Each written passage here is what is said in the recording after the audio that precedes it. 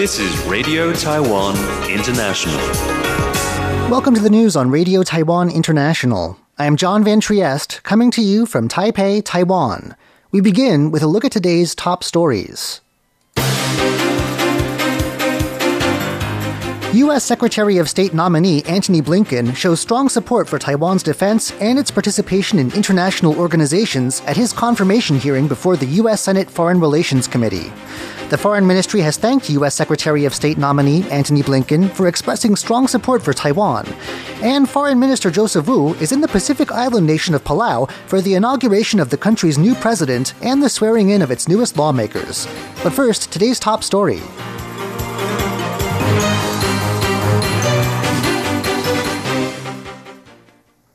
U.S. Secretary of State nominee Antony Blinken has shown strong support for Taiwan's defense and its participation in international organizations at his confirmation hearing before the U.S. Senate Foreign Relations Committee on Tuesday. Blinken stressed that the U.S. needs to ensure Taiwan has the ability to deter aggression. When asked about a possible use of Chinese military force against Taiwan, Blinken said, quote, "That would be a grievous mistake on their part." Blinken also said that the U.S. will work to see Taiwan, quote, "even more engaged in the world." Blinken said that he would look at principles for U.S.-Taiwan exchanges under the Taiwan Assurance Act. That's in light of current Secretary of State Mike Pompeo's announcement in December that all self-imposed restrictions on U.S.-Taiwan interactions put in place to avoid offending China are null and void. The Foreign Ministry has thanked U.S. Secretary of State nominee Antony Blinken for expressing strong support for Taiwan. During a confirmation hearing before the U.S. Senate Foreign Relations Committee on Tuesday, Blinken said that the administration of Joe Biden will continue to abide by the United States' commitments under the Taiwan Relations Act. The Taiwan Relations Act supports enabling Taiwan to defend itself. Blinken also said that the U.S. hopes Taiwan will be able to play a more important role in international affairs. Blinken also praised Taiwan. He said that he has met with President Tsai Ing-wen and spoken with her many times. He said that Taiwan is, quote, "in many ways a model democracy, a strong economy, and a technological powerhouse." He then concluded by saying that Taiwan has, quote, "a lot of lessons to teach us when it comes to responding to the COVID-19 pandemic." This is Radio Taiwan International.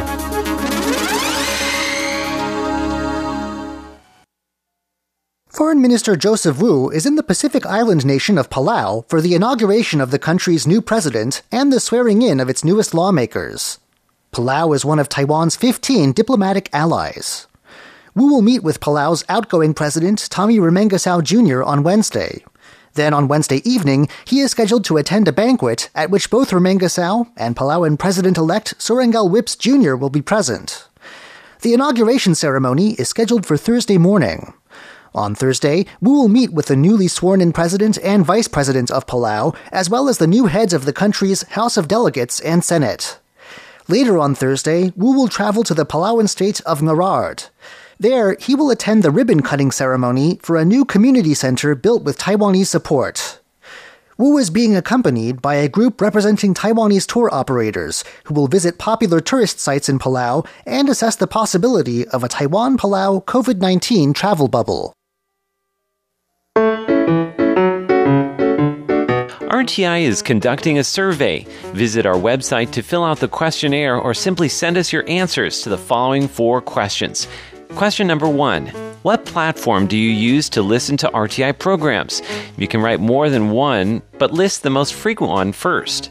Question number 2. Which RTI programs are your favorites? Write no more than 3 programs. Question number 3.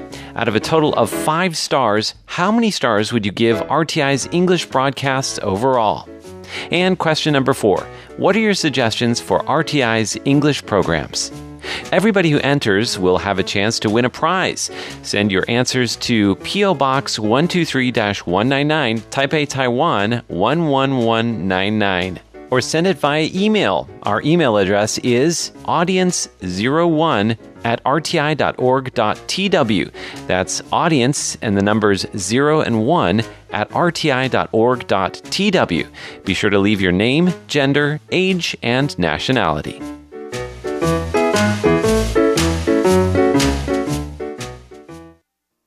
Taiwan's Ministry of Culture says that the 2021 Taipei International Book Exhibition will take place online due to fears of COVID-19. This came after Taiwan's Central Epidemic Command Center asked organizers of large-scale events to consider cancellation. The Culture Ministry announced on Wednesday that it has taken the difficult decision to move the exhibition and the planned Publishers Forum online. Only a day earlier, the Taipei Book Fair Foundation said that the event would take place as planned. Taiwan has seen a recent rise in domestic cases of COVID-19, all of which are associated with the same hospital outbreak in Taoyuan.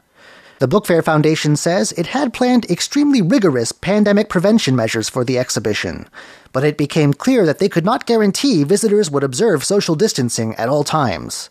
That's why, after discussions with the Ministry of Culture, the foundation decided to cancel the in-person event.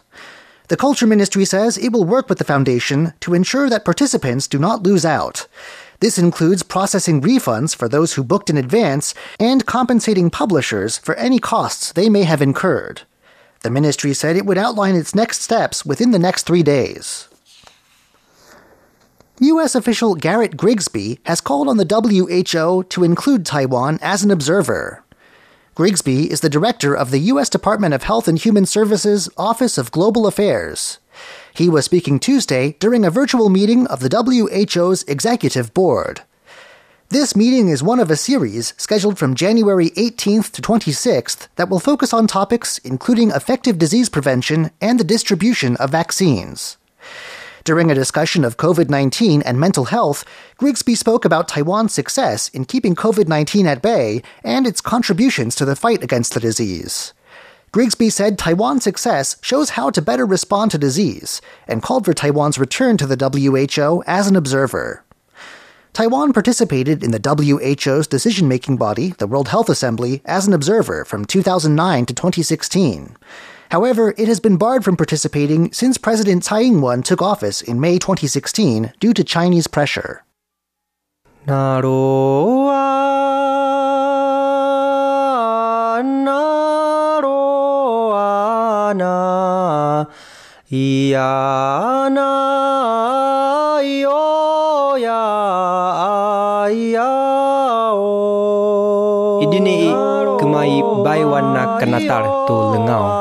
The sound of the Puyuma tribe on Radio Taiwan International.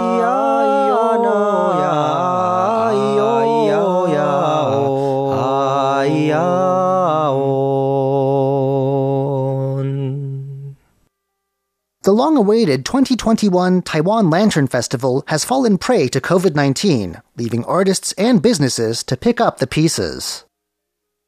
A dazzling array of lights on slender stalks of bamboo.